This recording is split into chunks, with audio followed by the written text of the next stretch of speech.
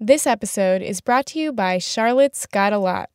The Queen City is a food lover's paradise and hosts to hundreds of incredible events throughout the year, including the International Symposium on Bread.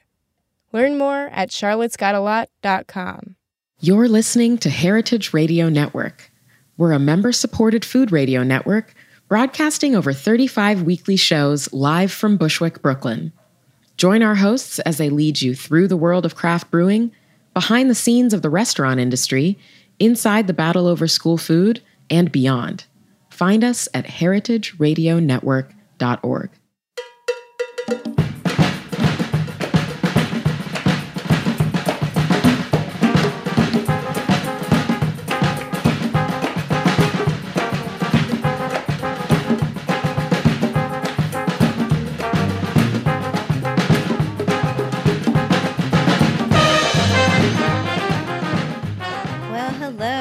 To All in the Industry on Heritage Radio Network. I'm your host, Sherry Bayer. We're coming to you live from Roberta's Restaurant in Bushwick, Brooklyn. It is Wednesday, August 1st, 2018. This is the 186th episode of the series, which is dedicated to behind-the-scenes talents in the hospitality industry. Today, my guest is a renowned sugar artist and cake designer who now has a new ceramic shop, and I will introduce her fully in a moment. First, as I do in every show, I will start out with my PR tip.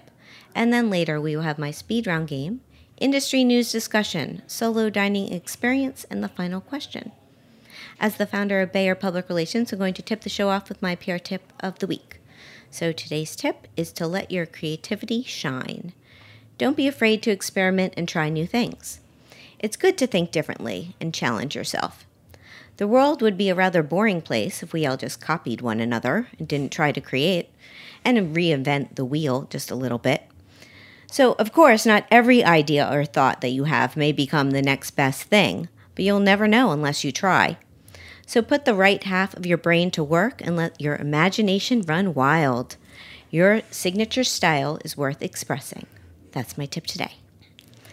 Now, I'm really thrilled to have my guest here with me in the studio. It's Margaret Braun of Margaret Braun Studio. She is a sugar artist and pioneering cake designer whose work transcends edible media to sculpture, illustration, design, and ceramics. Margaret's boundary-breaking work, which fuses the food arts with the fine arts, has taken her to the Middle East, where she created 2,000 cakes for a royal wedding, to Venice with a tiered sugar mosaic for a masquerade ball, and to a castle in Ireland for a rock star's wedding. Margaret is based in New York, and she had an 8-month residency at the Museum of Arts and Design, where she completed an installation of 2,000 hand-hewn sugar cups, and she is the author of Cakewalk, and her work has been featured extensively in film and print, and there's more, but let's talk to Margaret. So hi. Hello, Sherry. How are you? I'm good. How are you? Good. It's nice to see you. Yeah, so nice to see you. Yeah, I think I mentioned this briefly on my last show, how we've known each other a long time and initially met back, I'm thinking it was like 1998-ish, 99.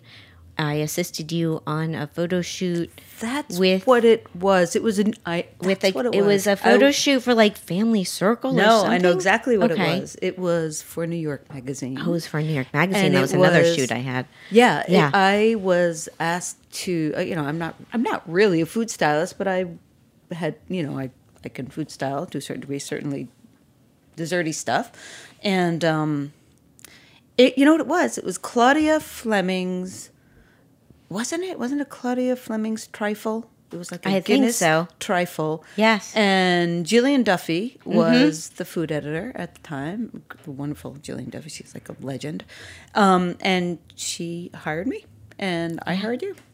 Right? Yes. It was because I did a brief internship with Gillian Duffy for New York Magazine when I was dabbling in assistant food styling. And I think that's how I got connected to you. That must be it. And I just have this vision of you carrying one of your elaborate tiered cakes down the steps of your apartment.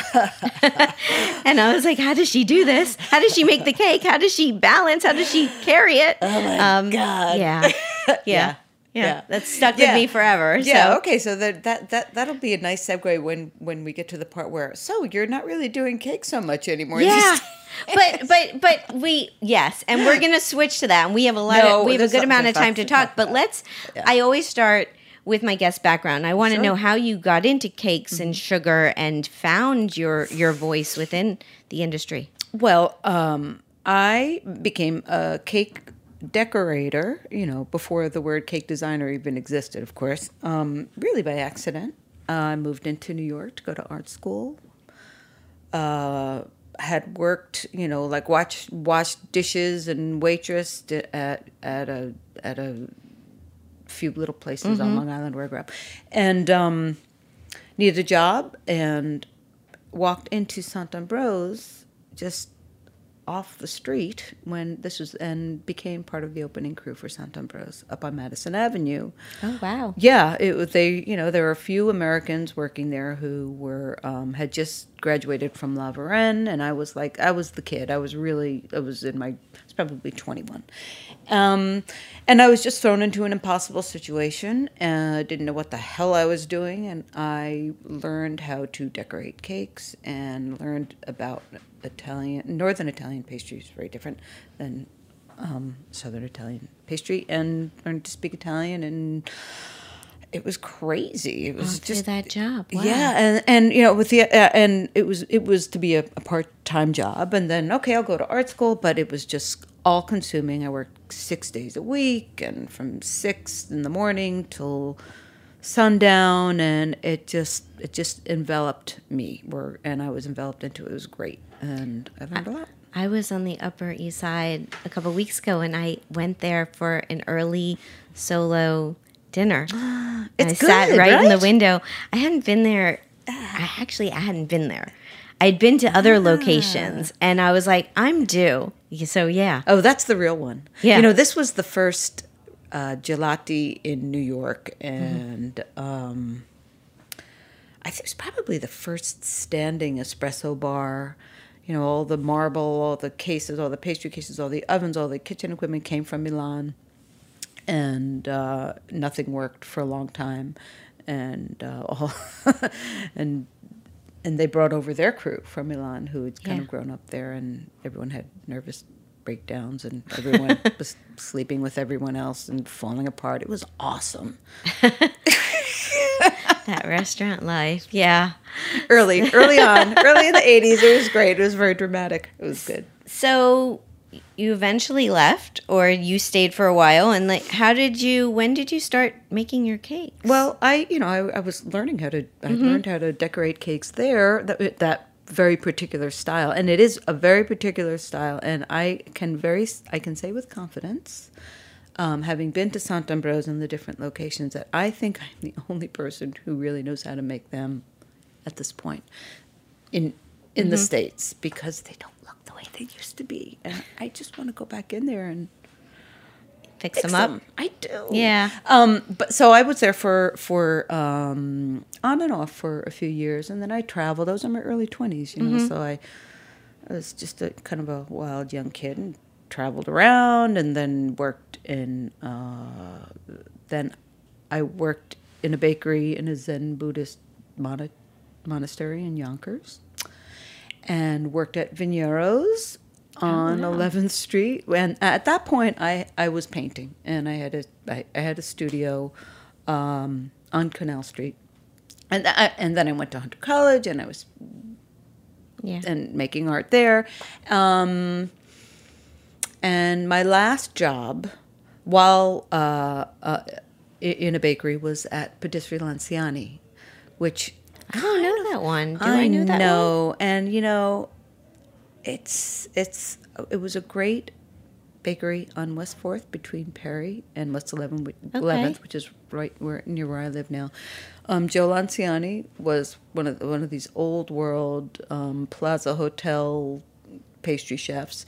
He taught me how to pipe, and for those who know my cake decorating, I mean, my strength is one of my strengths is my piping. I just have this really good hand and I can pipe. I don't know why. I just am good at it. So, but he taught me. And he, till this day, is the only other person I know who has a really, really, really good hand like that. Yeah. But he hates me because, you know, I was young and I left. And so if you're out there, Jill, I love you. Giving him some credit here. I Giving him a love shout Joe out. Lanciani. That's nice. I feel like he's kind of an unsung hero. He kind of disappeared, but I know he's around. But he's a complicated, difficult guy, but so good and wonderful, and I'll always be very grateful to him. Anyway, so I feel okay. Yeah, and I'm saying that now because I've been asked this question before, and it's been written about, and for some reason, it just never comes up. It just, like, the Jill Lanciani never goes to print. So I'm just Jill Lanciani, Patisserie Lanciani. Jill, I didn't forget about you. Love you. I love you it. hate me. I love you. Anyway, okay. All right. Well, I'm glad. That's and I've learned something. I always learn something on the show. Yeah. So sugar objects and working with sugar and finding your style. I mean, did you ever think it was going to become what it has? I mean, you really made like a world impact of influencing other people with your work. Well, that's nice of you to say. There was never any intention. I've just always kind of made stuff, and I was never that person who said, I'm going to be a cake designer, or I'm going to be successful, or I'm going to make money. I just didn't think in those terms. I was just an artist who worked and worked and worked. And cake decorating was great, and I put all my energy into it. And I think that a part of me, well, I know, a big part of me was throughout all my years in working in pastry shops and then making art, having a studio here and there, doing some paintings, blah, blah, blah. I was frustrated. I wanted to not, early on, this must be my side job because I was going to be a visual artist. So I think it was frustrating for me to not really be making art like my friends who were in art school, who had just come out of art school. So I think I just put everything into it. I really just focused all the things I was interested in the visual arts in terms of design and architecture. What were the things you were interested in? Well, in those days, it was, I think, I was interested in architecture and Islamic art and the Renaissance. I mean, all the basic stuff, all that like good art history 101 stuff when you're younger. And but I've always been kind of obsessed with symmetry and technique, really. Yeah. So I just put all of my energy into cake decorating and happened to be good at it. And beyond that, it was good for me because I was kind of a distractible person. I still am. I can work really fast and really efficiently, and be very focused on a project. But if I'm not really working on something, I can just sort of space out, and so it was good for me. It kind of chilled me out, you know. I probably would have been so pumped up on Ritalin and some other iteration of my life. I'm thinking, is this why you chose to work with sugar? Oh yeah, well, that was fun for sure, because everyone likes sugar and everyone likes cake, and really, I still do. I love cake. I love sugar, and I also don't discriminate. I like bad cake, and I like bad desserts. I really, just give me some coffee cake from the deli, and I'll be your best friend. So, I don't really discriminate. Yeah, but piping and working with sugar and color. I learned how to paint with food coloring, and yeah, So it's not a very it's Yeah. I guess it's linear, but it's kind of a woven linear narrative. You know, I don't know. It's woven. It's woven. It's sugar. It's complicated. Or it's not complicated. It's so It's so complicated. Yeah. Well, It's beautiful. It's delicious. Okay. All right. We're going to take a break, and then we're going to come back, and we're going to talk about what you've transitioned to from the sugar cake world a little bit now, what you've been working on. So stay with us. This is All in the Industry on Heritage Radio Network.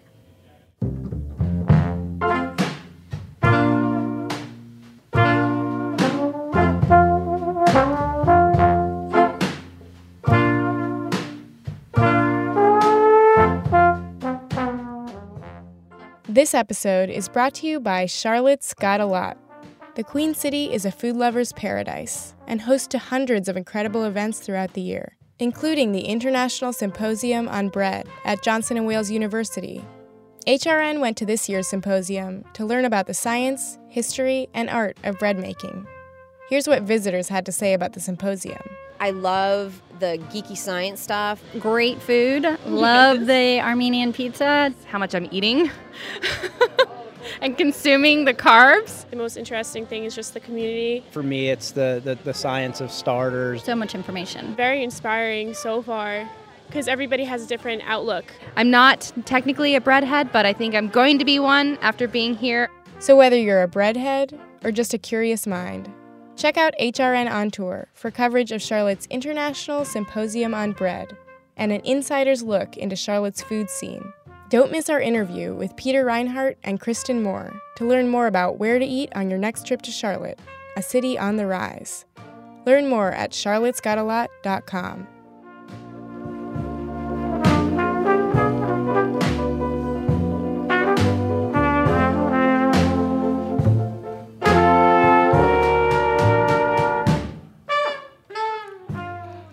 We're back. This is All in the Industry on Heritage Radio Network. I'm Sherry Bayer. My guest today is Margaret Braun. She's a pioneering cake designer. She's known a little bit as a sugar queen, can we say? But yeah, and you're doing ceramics now. So and your ceramics are unbelievable, so beautiful. Let's get into this museum of art and design where you were an artist in residency. Is that a good place to kind of, or do you want to, should we back up into kind of like, how did you start to transition into doing ceramics? I think we can start with that, and I can Okay. I can just say a few things that are relevant to that. So I did this 8-month residency at the Museum of Arts and Design, where I made these 2,000 cups out of sugar, out of pastillage. As time goes by, I realized it was. I knew that I was moving away from making cakes because I've said so much in cakes. I've said a lot. I have my book Cakewalk, and I think it was. I kind of did what I needed to do. Right. I wanted to change things and raise the bar and make a really personal book about cake decorating that was not a family circle book or even a Martha Stewart book. Just something very different, very personal about an artist finding her way through sugar. So, and I think I've done that for now. Yeah, you certainly have. And and it's great. And so now there's so many cake makers, and they're good, and it's really gratifying to see that that if I've had any influence on them, or if they don't know my book and then they do see it, they're like, wow, that's great. It's just really nice. But I'm in a different place in my life now. I think it got to where it started becoming so commercial. There are a lot of TV shows on cakes. I know you even were a part of. I was. judging. Yes, I was a judge on a few of those shows, and which was fun. But honestly, it's like for me, it was never a sport. I mean, the shows are fun. It's great. I like being on TV. It's really fun. But you're not really talking about the quality of the work because you can't do that on these shows in a realistic way, and I wanted to talk about design. So when I was when I was a judge on, when I would look at these poor victims, these contestants, and I would want to talk about really like what this thing looks like, and how is the silhouette, and how could you change it? And there's just no room for that. So it just was not. I realized that the conversation was moving away from me, and I thought, okay, this is a good segue. I just need to make art now. I need to kind of recede a little bit from the cake world. Did this installation, and it was, in a sense, it was my swan song to cake making. My goodbye. I mean, for now, maybe not forever. And I will make cakes for special occasions. If they're Good to know. Yeah, I will. If they involve, if it's a really cool project, if it involves traveling to a great place, I'm open to it. But I was just kind of done. I said a lot and kind of like, let the kids work on it for a while. Right. And there's a lot of really good work out there, and there's so many cake makers who are hungry and they're organized, man. They're like, they've got their business plans and their trajectories, and they would call me and be like, what was your trajectory? Be like, I didn't have a trajectory. I love it. I don't know. Like, I needed a job, It was like, it was my work. I meant to do other things. It all happened by accident. It was very lucky. So, but the project at the Museum of Arts and Design was fantastic. And, what can I say about it? It was a very personal project, and it was kind of, I hate to use the word meditation because it's so overused, but we're an investigation of just like, it was about work. It was about my experience having worked in kitchens, the idea of replication and production, making the same thing over and over and over and over and over again, and how that changes, and the challenges that I always had with that. So, because I would always feel like, oh wait, this one is the perfect one, but maybe now the next one is even just that much better. And I had a good hand, and they would look great, but I was more interested in the experience of making each piece look different. I'm kind of going into another world now, but it's I'm following you. Let's when did you start working with clay? Well, I was working with clay a little bit. It was before the museum project. Okay. At the suggestion of a friend named Kathy Rettenberg, who is this incredible ceramic artist who, right now in New York, up and down Broadway, I don't know if you've seen them. I think it starts like around Lincoln Center, going up to like 158th Street on the Park and Broadway. She has these full-size sculptures. I've probably walked by. They're or amazing. Maybe I haven't. She's just this prolific, incredible artist. She's a friend of mine. She lives upstate. I brought her a sugar cup when she was having a dinner party at her house, and she said to me, "Have you ever worked with clay?" I said, "I've been meaning to." She handed me a hunk of clay, and it changed my life. And she said, "Take one. You should take a." She said, "You should take a class at Greenwich House Pottery, which is right near my house." So that's what I did. And Greenwich House is so beautiful, and it was a very seamless transition. Mm-hmm. It was a very seamless transition because I make ceramics really the same exact way I make cakes, and certainly the sugar cups, which is rolling things out really thin and getting like a general shape and not measuring. I'm kind of obsessed with not measuring because I want them to look like a set, but each have their own life. Mm-hmm. But I have a good enough hand and a good enough eye that they can look like they are a set. Just like a chef. Yeah, and I don't like to measure. I don't like to weigh, so I like to challenge myself, and then I'll see how many things I can. And why porcelain? Oh, porcelain is nice, like cream cheese. Did you test the waters with other types of clays? I did, but it was like, wow, it's like cream cheese. It's just it's porcelain. Actually, probably should know more about this, but it's not considered a ceramic, I think. Well, clay, because it's just very dense. It's white, obviously, and it's very dense. So it's just so creamy and nice, and it's actually pretty strong. It's very strong. So if it's fired to the right temperature, it's stronger than, say, stoneware or terracotta or other clays. So, and now you have a new studio in Hell's Kitchen that I've stopped by, and it's awesome. And you're, correct me if I'm wrong, but you're doing kitchen type utensils and cups and things for chefs. Yeah, I'm still working. I'm working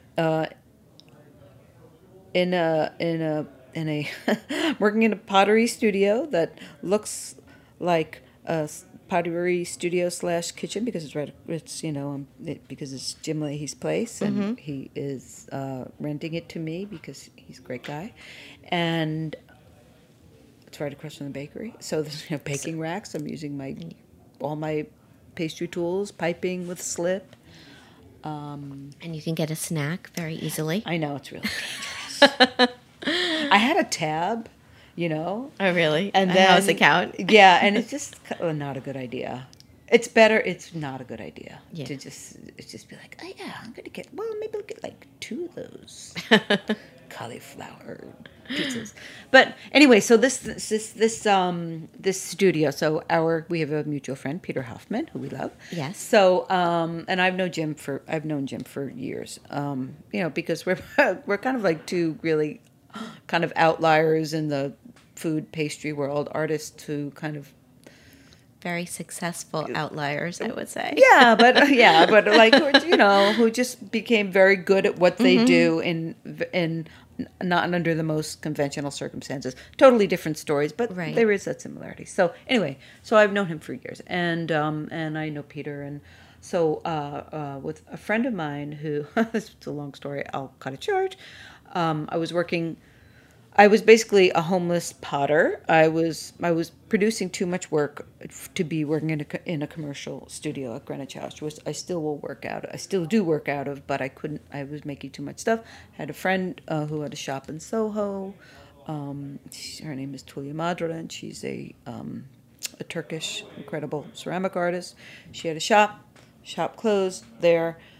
And we were looking for a place together. We looked where she could do her work and I could do my work. We wanted to get a big loft space where we could just have a few kilns, do our work, but also do other work because I'm also a designer. I'm doing block printing and I'm drawing. I just need a space to work. And then I called Peter. I said, Peter, talk to Jim. Ask Jim, because he's everything Hell's Kitchen. See what's around there. I'm sure there are spaces. And then Peter did say, well, we happen to have a space for you. We do happen to have this little pop-up space now that the cafe is all running. It's perfect. And Jim wants to open a wine bar or an ice cream shop. I was like, no way. I said, Jim, no wine bar, no ice cream shop. Instead, Margaret. It's worked out. Yeah, it's great. A great idea. And he comes in and makes cups, and he's so talented. I've seen some of his things They're he's really posted. good. Really good. So that's not also surprised. No, of course not. And that's also that's and he comes in and he just like me, he just like works really fast. Our styles so different, but it's interesting.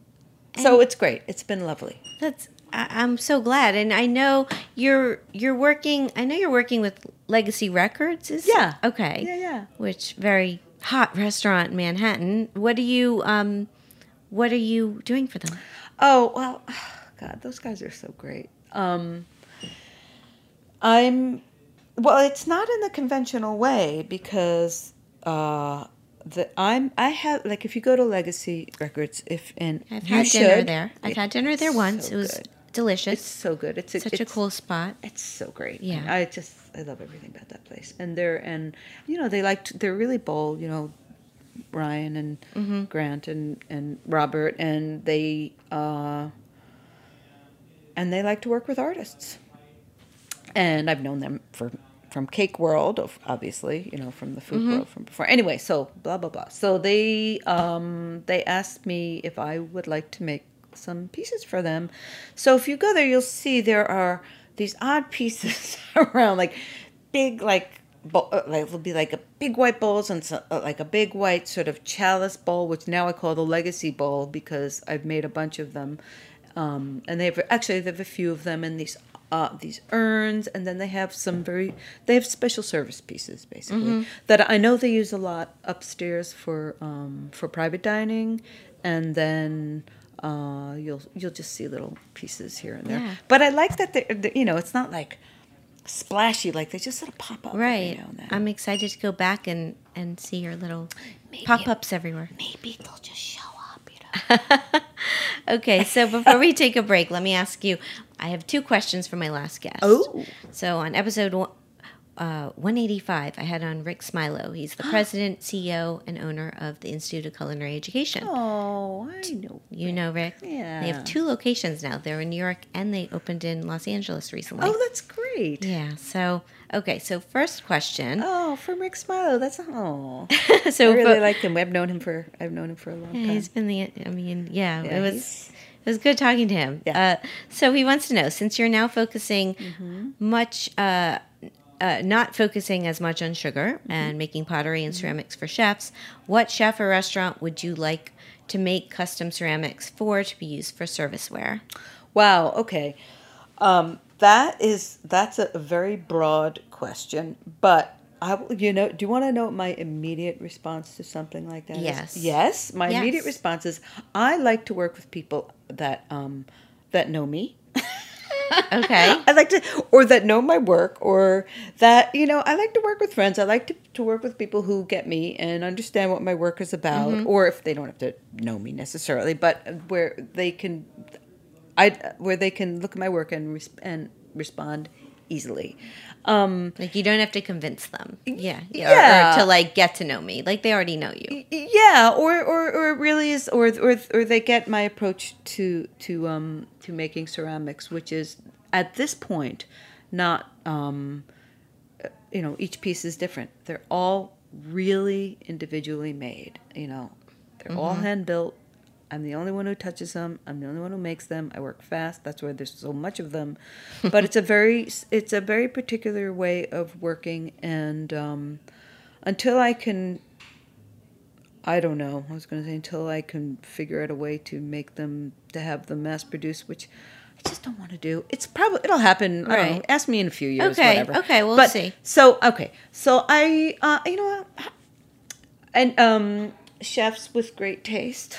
But I like to make family style things. Like I want to make big bowls, huge bowls for pasta for 20 people. Well, I'm just thinking right now with your Legacy Records, those guys have more than one restaurant. You could be making something for their pizzas, or I don't know. Yeah, They've got. I mean, as more give you more to do. I'm very busy right now. I have it's funny because I have mostly private clients at this point who, I'm doing full sets of dinnerware for a few families, which is very new and working in sets, and I'm still figuring out the collection, and it's always changing. So, but you can come to my it's a shop. It's an open studio. You can come in and there are things for sale, and you can also just come in and just see what I'm doing. And there's always new work being done. So, and you're on West 47th in Hell's Kitchen. I'm on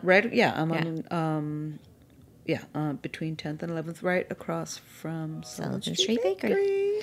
Yeah. So that's good. Okay, so one more question before we take a break from Rick. He wants Did I answer his question? You did answer his question. You didn't really give us a name, but to be... Oh, well... People will just have to keep tabs on you. For all those chefs, if you're listening and you're and you know who I am, and I know you, and I know that you know what I'm... You know who you are. You know who you are. Call me. Let's do something really cool. I want to do really cool stuff. I don't need to just make like just the dinner plates because there are so many other beautiful. Nothing you're saying is surprising me. Yes, and you Really? do, and you will. No, of course. Yes. Okay, so here's the next question. Of your cake works, if you had to pick a favorite, what was the theme, client, or occasion? I know favorite's a very hard thing to answer, but Yeah. what's a memory of a cake you made that you would like to give a shout out to? Well, there are a few. I mean, and one of them, the project of the 2000, that number comes up. The 2000 cakes I made for a royal wedding in the Middle East. Did you say the 2000 number? No, maybe not. What did I? Yeah, I did. I said yeah. So that number seems to come 2,000 up. cakes for a royal wedding Right, in and the then Middle I did East. the 2000. So 2000 a cakes, lot of 2000 cakes. cups. It's a lot of cakes. So that was an incredible experience in decorating finishing the cakes in the Queen's Ramadan tent. Awesome. So that was a great project. There are just certain cakes that, some of the, the making Marilyn Manson's wedding cake was a lot of fun in the castle in Ireland. But then some cakes are just for just regular people, and they're just normal people, and some of my favorite pieces, and they're kind of just these little moments, and I have a photograph, and then also the 30-foot the cake with the fireworks exploding out of it. Oh yeah, that little one. Yeah, that was for the Gugamuga festival. Oh, wow. Yeah, I know the faded Fun. Gugamuga. Those guys are so great. It was not an easy thing for them, but it was great for me. Well, I need a whole other show as to how you actually do this, but we're going to take a break, and then we're going to come back and we're going to play my speed round game, and we'll talk a little industry news. Ooh. This is All in the Industry on Heritage Radio Network.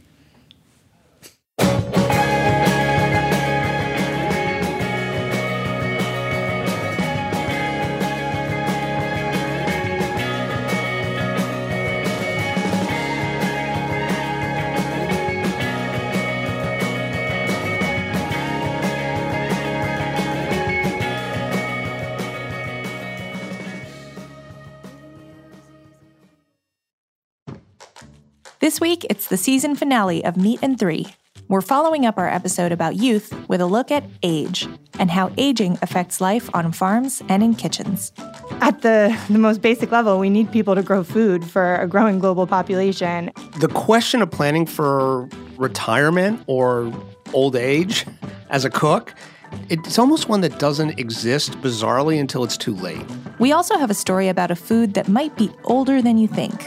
A recent archaeological finding might have CrossFitters everywhere reevaluating their diets. Plus, a story about one of Atlanta's most historic and risque landmarks. There are dancers that have been there 20 and 30 years.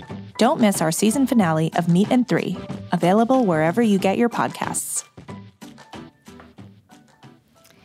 And we're back. This is All in the Industry on Heritage Radio Network. I'm Sherry Bayer. My guest today is Margaret Braun. It's time for my speed round game. So what this is I name a couple things such as chocolate or vanilla, and you pick your preference. Oh, okay.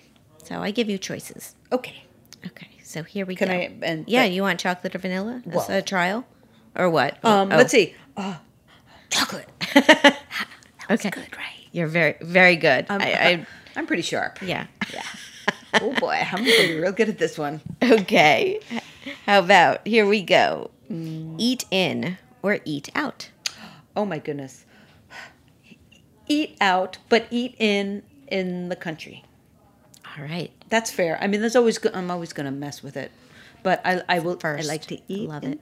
Eat inside eat in my cabin. Okay. In the Catskills, but eat out in New York City because it's so awesome, or any other place. Okay.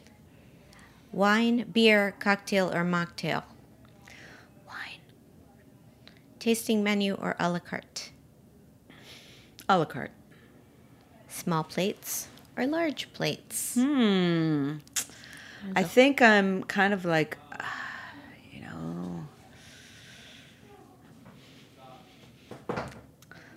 That's gonna it's stump a tough you. one. It's a tough one. There's a whole other meaning of that one for you. I'll tell you. Okay. Yeah. I think I love small plates so much, but I think I might be at the tail end.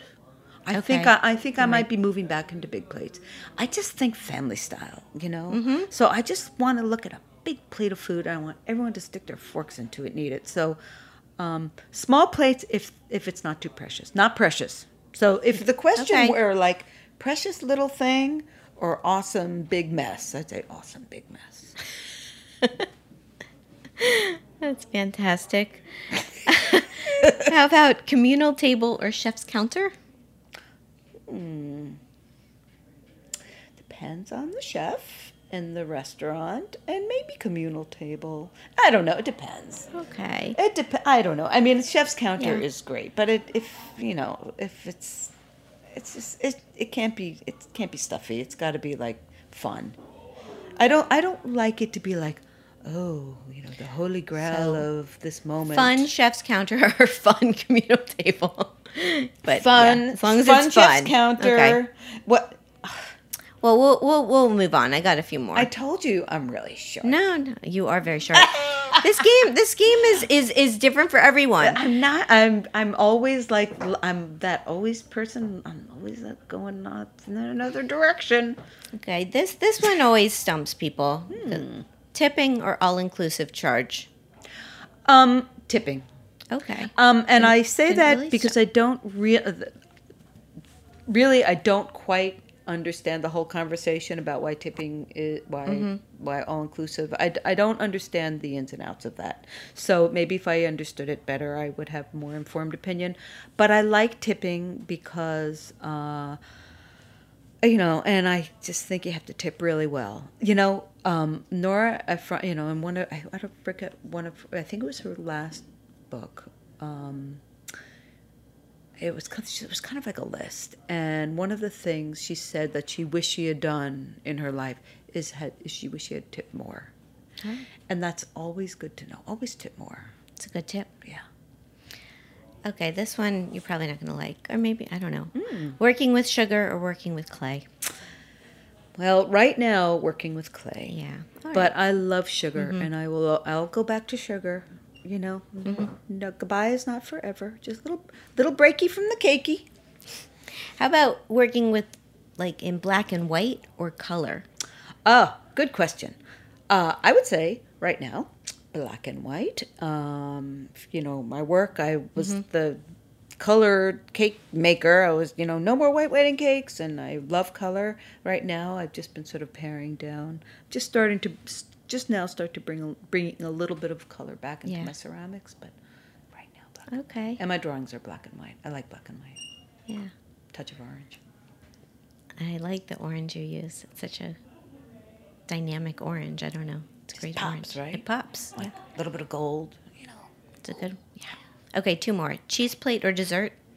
Oh, dessert. I can eat cheese throughout the meal. Before, during, before and after. I can have cheese plate, but then I need dessert after the cheese plate. Cheese plate, then dessert. Okay. Okay.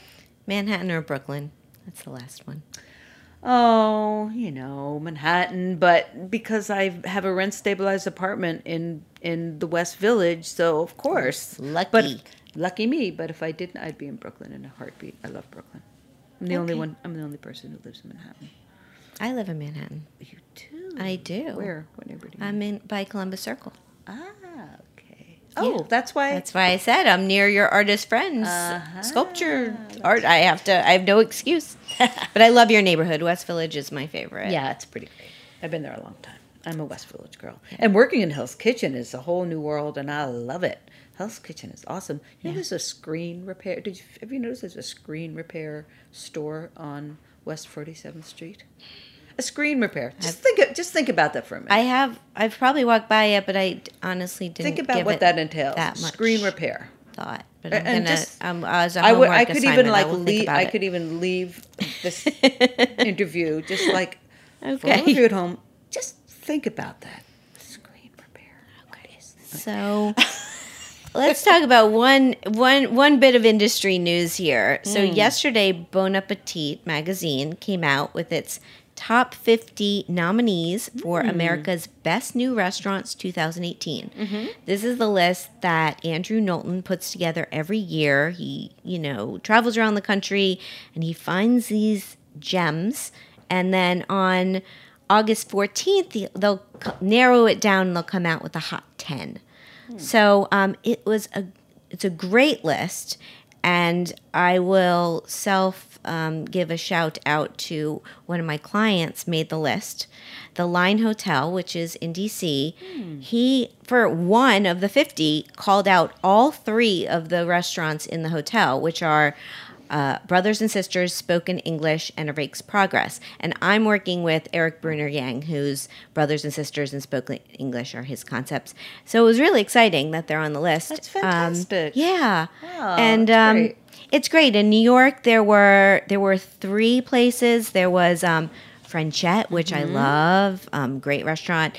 Chervos, which is down Lower East Side, and this place Ugly Baby, which I've been to in Brooklyn. Ooh, which Ugly Baby is good. Good Thai food. Yes, it's a really good Thai food, and it's great. And they have really good splashy art on the walls, and all of the kitchen staff and the wait staff is so gorgeous and adorable, like boys and girls both in hot pants.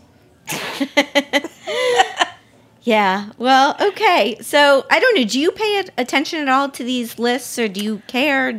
I do care, but I mean, really, honestly, I don't pay attention to those lists so much. I think I've been like an odd place in the industry, because I haven't really worked in restaurants so much, but I know chefs and I eat, and I don't know what to say. Well, I'm not, right. I don't know. I just kind of I just like to eat out, and but you're not. Are you the one? I'm the one I make the plans, the restaurant reservations. I would say 99% of the time for whoever I'm dining with, and are you the person? Are you more the person that you're going out with your friends in the industry, but they're picking the restaurant? Great question. Well, Kate Crater is like... That's what I'm thinking. I'm thinking Kate knows where... I know. Has a list. And, so when you talk about lists... Right, and Bon Appetit, who it's fantastic. It's a gorgeous magazine. I mean, Adam Rappaport has killed it. But, Kate is like my best friend. Right. So I just I have been so lucky that I just kind of and be like, we just. You're gonna go. We're gonna go here. Kate we're gonna go there. Gonna lead the way. I know. And she's the queen. She's the reigning queen. She always really will, is. even though she's not a Food and Wine. Well, she's at Bloomberg and doing she's her amazing own things. thing. Kate's just Kate, man. She's just she owns the city, and so I feel like I just have friends and Kate and then other people, and we just kind of go out and have great meals together, and we're so lucky, aren't we? We are lucky. Yeah, very lucky. And congratulations to everyone who did make this list. You can go to Bon Appetit's website and check it out, and we'll see who he picks as his hot 10. Yeah, sorry, I just want to say, I don't. It's not like, oh God, I don't. I haven't read it, but but oh, no. I think it's great, and I probably should read more of those lists. But I'm bad. I live under a rock. I make stuff. That's all I do. I just work and make things. Okay, we're going to take one more break. We're going to come back. I'm going to do my solo dining experience, and we'll have the final question. This is All in the Industry on Heritage Radio Network. Yay.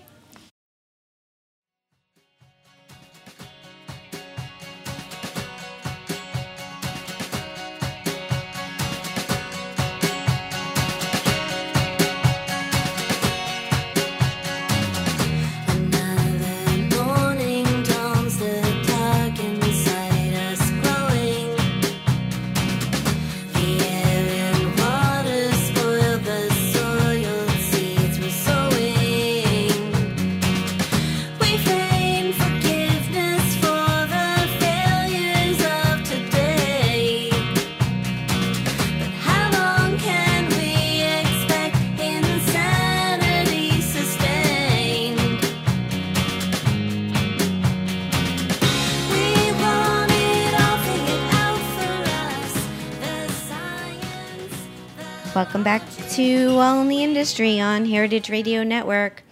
I'm your host, Sherry Bayer. It's time for my solo dining experience. So this week, it's at Lucali. Here's the rundown. The location, 575 Henry Street, Brooklyn, New York. The concept, it's a pizzeria known for its thin crust pizza. It's also known for a 2-hour plus wait because it's so popular. The chef and owner, Mark Iacono. Why did I go? Because I hadn't been to Lucali's in years, and I felt I was due for a revisit. So my experience. A couple weeks ago, it was a Sunday afternoon, I went over to Brooklyn. I actually had lunch at this place called Pilot, which is this really awesome schooner on the water where I had great seafood. You have this Manhattan view. It was awesome. And it was such a nice day. I decided to stay out in Brooklyn, and I realized Lucali was nearby. So I went over there right when they opened, which was about 5:45. And there were already people waiting. There was already a list. I was quoted a 3-hour wait, literally. And I was like, I'm going to do it. I mean, I have my laptop. I'm here. There's city bikes around. Like, I can make good with my 3-hour time.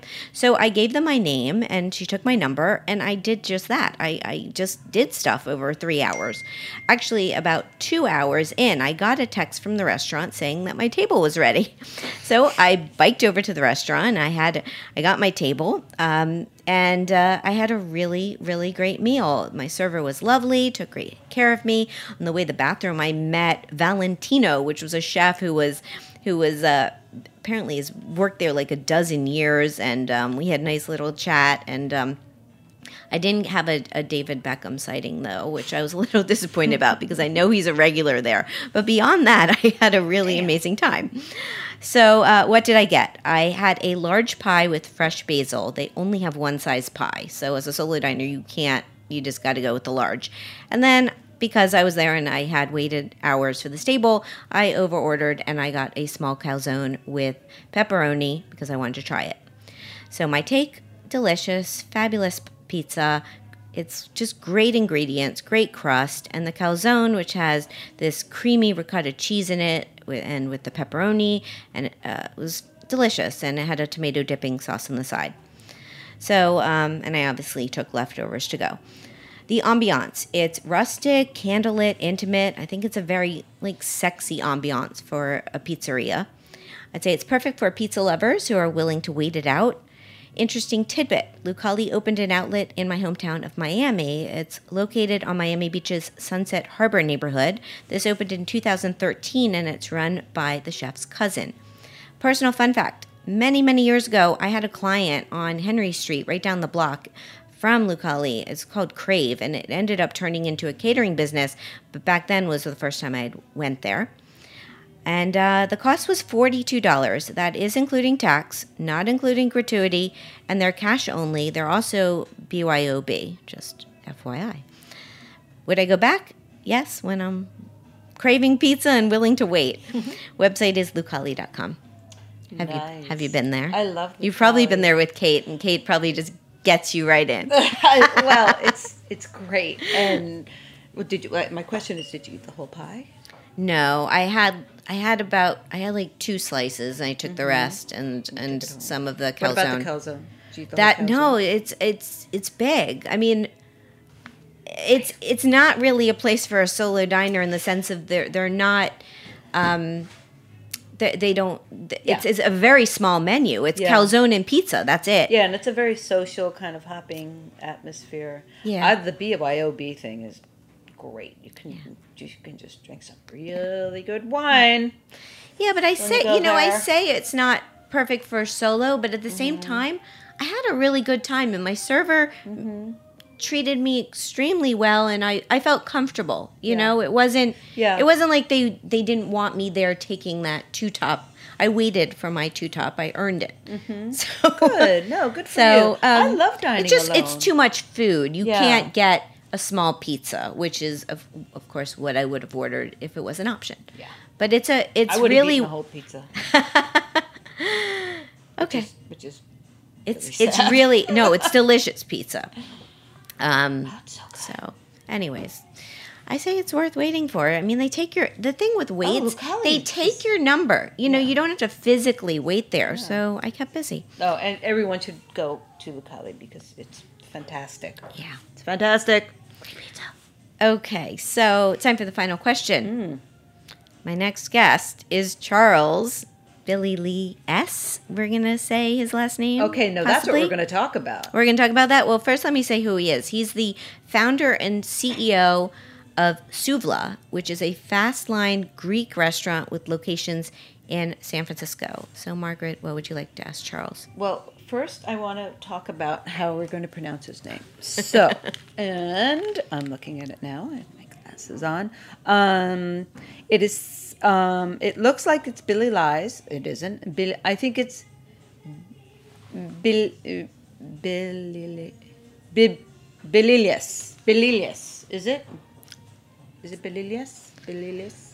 I'm speaking with Greek accent. I will. I mean, I want to know because I don't want to say my guest's name wrong, so that I will definitely ask him your question. Okay, so that's that's not the question. The question there might be two, and it has to do with Greek food and Greek drinks. Retsina is the first question because I have this love-hate relationship with Retsina because it's kind of disgusting, but it's also kind of delicious. So I want to ask him. What do you do? What makes a good Retsina? What makes what makes the gasoline Retsina, and what makes a drinkable Retsina, and what should we eat it with? Okay, fantastic. I'll find out. Yeah. Okay. Cool. That's the show. Yay! This was fun, Sherry. This was so fun. I wish we could just keep chatting. Come back. There's so much to talk about. So I feel much. like we just covered so little ground. There's so much. Well, we got through. We did get through stuff, and you're incredible. I'm glad that I met you so many years ago, and we've somehow managed to stay in touch, and that I wish you just much more continued success. I know you know I feel like you put your heart into what you do, and so that you bring success. I feel my impression. You have to do it. You have to. Do what you love. Feels right. Yeah. You have to do what feels right. And it seems to be working. Not that it has always been easy, but it's a good time now. So come back and visit me at the... I will. I'm not that far away. Good. So thank you. My guest today has been Margaret Braun. She's a pioneering cake designer and the author of Cakewalk, whose work transcends edible media to sculpture, illustration, design, and ceramics. Her website is margaretbraun.com. And you can follow her on Instagram, and you're also, I think, on Twitter at SugarBraun. That's it. You can follow me at Sherry Bayer, at BayerPR, at All Industry. My Facebook page is All in the Industry. Websites, BayerPublicRelations.com and SherryBayer.com.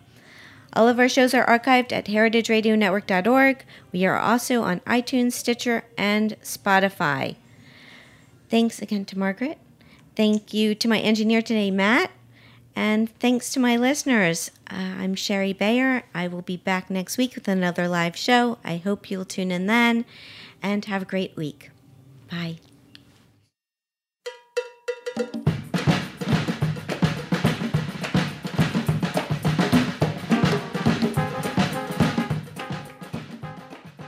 Thanks for listening to Heritage Radio Network, food radio supported by you. For our freshest content and to hear about exclusive events, subscribe to our newsletter. Enter your email at the bottom of our website, heritageradionetwork.org. Connect with us on Facebook, Instagram, and Twitter at heritage_radio. Heritage Radio Network is a nonprofit organization driving conversations to make the world a better, fairer, more delicious place. And we couldn't do it without support from listeners like you. Want to be a part of the food world's most innovative community? Rate the shows you like, tell your friends, and please join our community by becoming a member. Just click on the beating heart at the top right of our homepage. Thanks for listening.